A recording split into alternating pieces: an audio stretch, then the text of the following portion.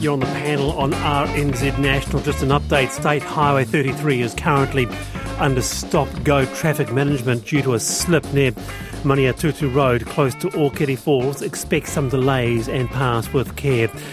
And Whakatane District Council says some roads may need to close overnight after heavy rain caused slips in Eastern Bay of Plenty. The three inland communities of Ruatoki, Awahau and Taniatua are cut off. The council's Alexandra Pickle says contractors are working on repairs and clearing the roads. So just for an update, we have Whakatane Mayor Victor Luca with us. Kia ora, Victor. Kia ora, how are you? Good, thank you. How has the Whakatane district fared so far? I think in the scheme of things we're doing okay. I mean, well, compared to what's happened in the recent past, what we're experiencing is relatively minor.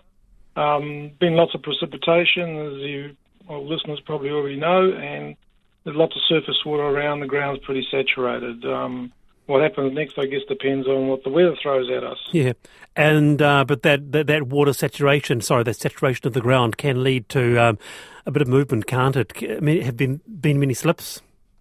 Certainly can, yeah. There's been a few relatively small slips that you just, in your news article, your recent one, you talked about some road closures due to slips, and a couple or three actual communities have been isolated, Taniatua, Awahau and Ruatoki. Yeah. Yeah. Yeah, and what about those river levels there, Victor? Well, I've been looking at the Whakatane River level quite intensely, and we've seemed to have peaked at 6.4 metres. Well, it's, plateaued off and it's starting to drop off, and we haven't had any rain, at least in the area where I am, for a few hours now. So the all-time record for the Whakatane River was reached at 8.4 metres in 2017, so we're still quite a ways off that. We're watching it intensely, put it that way. Yeah, well, thanks for the update, Victor, and we'll keep in touch across RNZ. That's Victor Luca, the Whakatane Mayor there. It's 10 past for the panel. Conor English, Verity Johnson with me. In a somewhat shocked move, Customs Minister Meka Whaitiri has confirmed she has quit Labour ahead of the upcoming election. Whaitiri will remain an MP as an independent. Speaker Adrian Ruafe says Whaitiri announced the move at Watapu Marae in Hastings. Meka told attendees Māori political activism is part of their whakapapa and Māori have a responsibility to it. Today I'm acknowledging that whakapapa. I'm acknowledging my responsibility to it, and it's calling me home. The decision to cross the floor is not an easy one, but it's the right one. And Meka Whaitiri commanded a comfortable margin in the last election. Deputy Prime Minister Carmel Sepuloni confirmed Whaitiri has had her ministerial responsibilities removed. And with us is Morgan Godfrey, a lecturer, a political commentator in Māori politics and otherwise. Morgan, kia ora. Tēnā tātou, kia ora, Wallace. Yeah, good to have you here, Morgan. Now, Prime Minister Chris Hipkins, he was certainly blindsided. Anyone see this coming? I think the euphemism you use at the Open there, it's been somewhat shocking. I think it was completely shocking. I think the voters of Whakatane will probably be left scratching their heads, because it's not much clearer today why Meka Whaitiri left than it was last night when when the news first broke that this was what she intended to do. Because at this morning's live stream, she didn't go into great detail about whether there was any particular trigger. So if you look back, or you remember back to when Tariana Turia left the Labour Party back in 2004, there was a very definite trigger there. There was a very definite ideological and issues-based divide, and that was the Foreshore and Seabed Act. But when you look at Meka's reasoning this morning, there isn't quite that same trigger. So for that reason, I think a lot of people outside of Whakatane as well, which is her electorate, will probably be left scratching their head as to why this has happened. I'm wondering, Morgan, panellists will have a view. I'm wondering if Verity mentioned that word of a homecoming. Maybe after a while, there's been a couple of controversies in the past, hadn't there? Maybe there was some unease around that. Somewhat of a homecoming where she thought she could do better outside of Labour. It's a difficult tension to reconcile, probably for her and probably for most Māori members of Parliament, is do you stay in the government or do you hold on to your ministerial warrant, which is what Meka Whaitiri had, and make all the compromises that are required of you, because as a minister or even a member of Parliament who's not a minister, you have to make all kinds of compromises between different interest groups and even within your own party and your own government. So the tension really is, do you settle for that, or recognise that you'll have to make those compromises, or is there another way, and is that other way through the Māori Party? And this, if you look back in the last 80 years, this isn't particularly unusual. So Edawera Tirukatene in the first Labour government was always at loggerheads with Peter Fraser, the Prime Minister at the time. Certainly Maturata was at loggerheads with Mr Kirk and Mr Rowling in his day. Koro Wetere was always at loggerheads with Longi in his time as well. And then on it goes. It's probably only a recent innovation, though, that these Labour MPs who have been at loggerheads with their leaders or with their party have actually made the decision to leave. Maturata took a number of decades between Maturata and Tariana Turia for those two respective MPs to leave the Labour Party. Yeah, Verity Johnson, what a view. Question here for Morgan. Thought? Yeah, kia ora, Morgan. I'm just wondering, look, and just explain this to me as somebody who is a little bit of a layman when it comes to politics and stuff. How much difference does this actually make to the upcoming elections? I don't know in real terms how big an impact this event is. Can you explain, elucidate? There's a little bit of controversy around how MMP works in respect of the Māori Party. So what has happened in the past is that the Māori Party has sometimes won more electorate seats than its party vote has entitled it to, and that creates what's called an overhang in Parliament, which gives the Māori Party comparatively more power than they otherwise might have had. So the more electorate seats that the Māori Party wins, or Te Pāti Māori rather, wins, the comparatively more powerful they will become, or their leverage increases post-election. And so it's an attractive thing for the Te Pāti Māori leadership to have a sitting Māori electorate MP who probably has the odds-on chance of retaining her seat at the October election, assuming that there's not enough time for Labour to field a credible candidate. Okay, Conor. Look, it's interesting, isn't it? I mean, when you look at it sort of objectively, both Labour and the Māori Party are both better off after this change.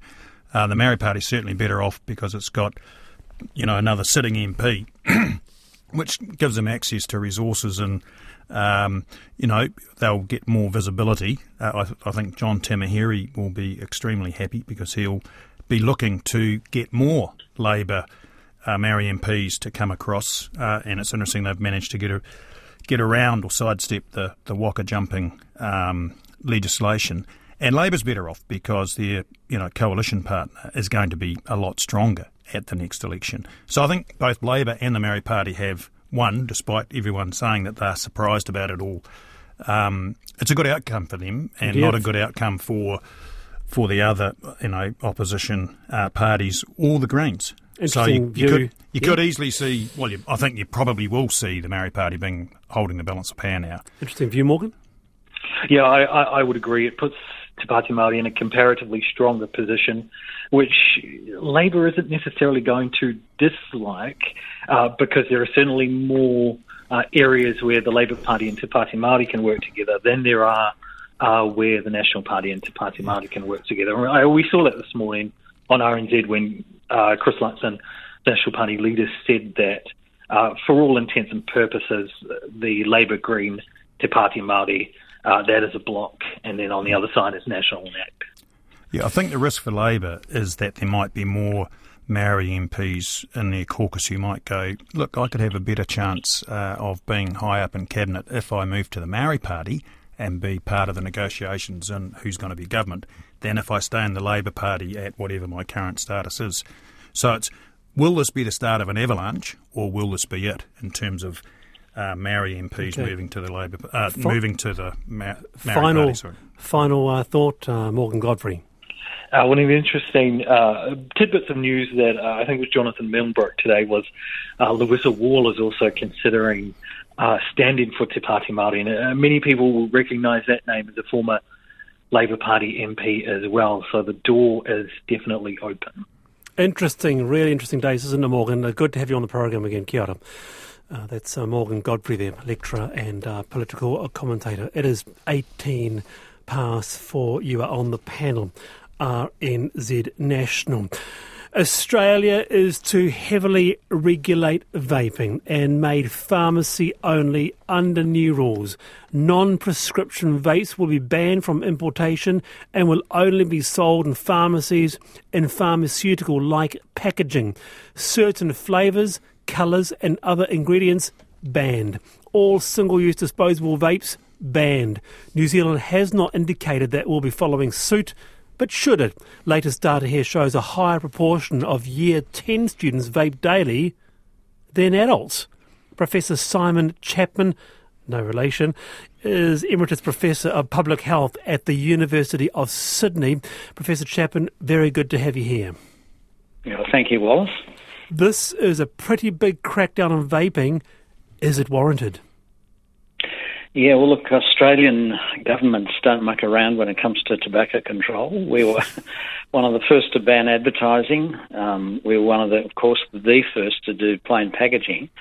And we're the first to legislate for only availability through pharmacies. We, like a lot of countries, are seeing a huge increase in young people vaping. Old people tend not to do it at all. About 1 in 70 people of my age have ever vaped, but down the other end, it's sort of over 30% have tried it, and quite a lot of people are doing it very, very regularly. Yeah, your Health Minister Mark Butler said that it had become the number one behaviour issue in schools and a growing issue in primary schools. Pretty significant youth issue. And here, you know, just around the corner from my house, up in the little wee village area there, a new vape shop. They're everywhere these days. I mean, vaping was sold to governments, Simon, and to communities around the world as a therapeutic product to help long-term smokers quit. Now, that was the main issue. Has that goal been achieved? Well, look, it was said to be as disruptive as digital cameras were to film cameras. You know, all of those kind of analogies were used about it. And so if you believe the hype, you would have seen smoking absolutely, you know, plummeting down. Now, that hasn't happened. If you look at the slope of the decrease in smoking that's happened in countries like New Zealand, Australia, Canada, United States, United Kingdom, pretty much equivalent. Small differences between the two, but nothing revolutionary that you would think, those countries which have let it rip, they're doing much better. In fact, there are many reports coming out saying that, well, smoking cessation through vaping is only marginally better than some of the other ways of quitting. I understand New Zealand's smoking rates have declined amongst some, less Māori and Pacifica, but have declined significantly. Yeah, that they have, and that's on the basis of 1 year of data. So, you know, we're all waiting, hopefully, I guess, to see whether that decline is an aberration or is it a start of something that's going to continue down.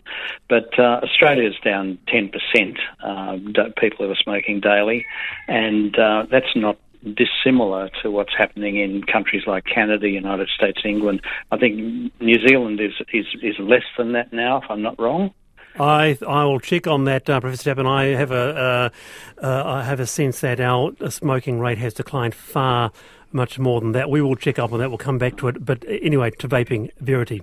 Kia ora, Simon. I'm curious. There's been a lot of stuff I've been reading about how big tobacco has been really heavily involved in vaping, and how I think lots of the stuff coming out of America is basically saying that this is now being a bit of a bait and switch tactic for big tobacco, who have bought heavily into vaping as a way of just continuing their legacy of death and destruction. So I'm just curious, is this vaping and the sort of the onslaught of popularity, is this in fact just a reincarnation of all the big tobacco companies? Well, you're absolutely right. All the big tobacco companies invested very, very significantly in vaping. And the reason for that is that all around the world, except in countries where they have very little tobacco control, is that smoking is going down, and it's going to be the death of the tobacco industry unless they did something about it within a generation or two. So highly addictive vapes are an obvious way that they can sort of get a new customer base, and that new customer base comes predominantly from people. That's why I'm like this. Now, every single one of those companies have fought tooth and nail to try and stop the prescription model.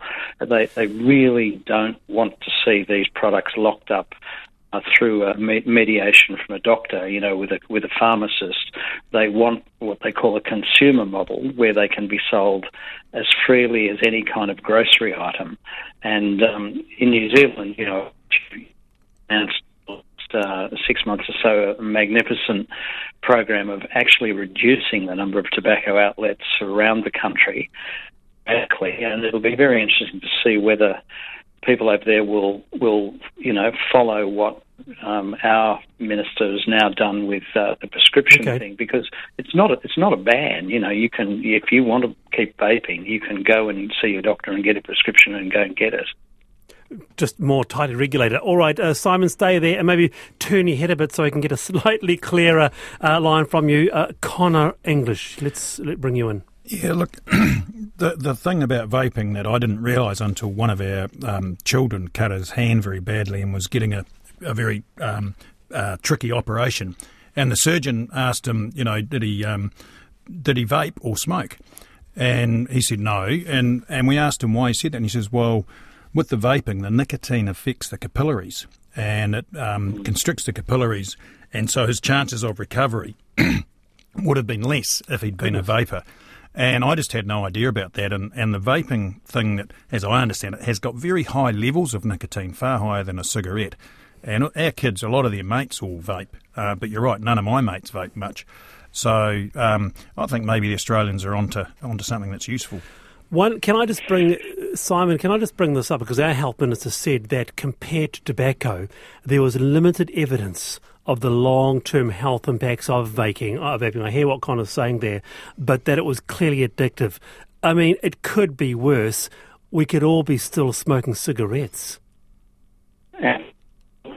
The head-to-head comparison, are vapes as dangerous or less dangerous than smoking?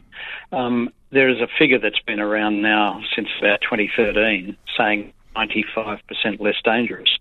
You look into the provenance of that number, as I've done, other people have done, published critiques of it. It's actually a made-up number that a group of people in a room sort of said, I'd say about 95% less dangerous. There is no workings, no mathematics or arithmetic that goes behind that. It's just people taking a bit of a stab in the air, and that was, years ago when we had literally no data about what the effects of vaping might be. Now, the obvious comparison is with when did we find out that smoking was dangerous? It became a mass phenomenon at the beginning of last century when they started making them in factories rather than hand rolling them. And it really wasn't until the late 1930s when we started seeing significant numbers of lung cancer started to come, to the attention of the medical profession. Right. And by about the 1950s, lung cancer became the leading cause of cancer death. So the latency period between, when you take up something which might be toxic and when you start seeing the effects of it, can be 40, 50 years long. I see. Same with asbestos, for example. Okay, yeah, understood, Professor Chapman. Thank you very much for your time. Appreciate it. That's Professor Simon Chapman there, Emeritus Professor of Public Health at the University of Sydney. I would love to hear from you about whether or not you have vaped. Did it help you give up smoking? Around the panel briefly before we go on to the next topic.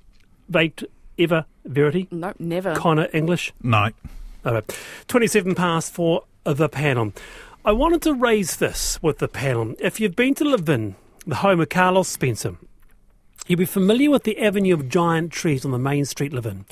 Planted in 1897 to commemorate Queen Victoria's Diamond Jubilee, well, these giants could be facing the chop. The Whakatane District Council wants to remove several of the 120-year-old notable London planes because they're damaging local businesses, grind the stumps below the level of the asphalt, then resealed and converted back into car parks by accounts. And I wanted to bring this up because, Conor, English, you go to some of these small regional towns and the beauty beholden by the avenue of big trees is really an asset to any main boulevard. What do you think? What do you prefer, a 120-year-old tree or a handy car park? Well, both. I do like the boulevards, and there's a lot of, as you say, a lot of provincial towns and cities that have got them, and it does have a nice ambience about the streets that you're going down. But I also think it's wonderful that we've at least got one council in the country who is putting more car parks in instead of places like Wellington where they see them as leprosy and they want to get rid of car parks as many as they can for any... What an offensive thing to say. No, just honestly, Conor English, you've outdone yourself. So First your Te Reo Māori pronunciation and now this. I think we should get the Levin Council to come and run Wellington. Maybe that'll make the world a better place. All right. Do you agree with Conor English's horror point of view? No, I'm serious. What a silly thing to say, honestly.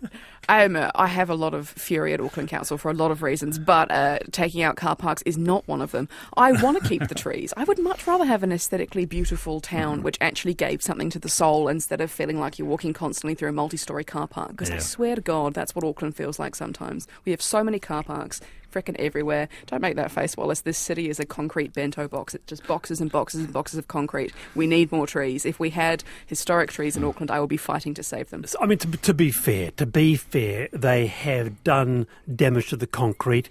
The leaves can be a hassle, but they are trees. Yeah. They're emblems of nature. I mean, you've worked on a farm before, Conor. Come on. You want to rip these out and put them in a car park. No, I don't want to rip the trees out. That's what I'm saying. I think we should keep the trees. I'm just, as an aside, saying, isn't it great to have a council that isn't ripping out car parks all over the place?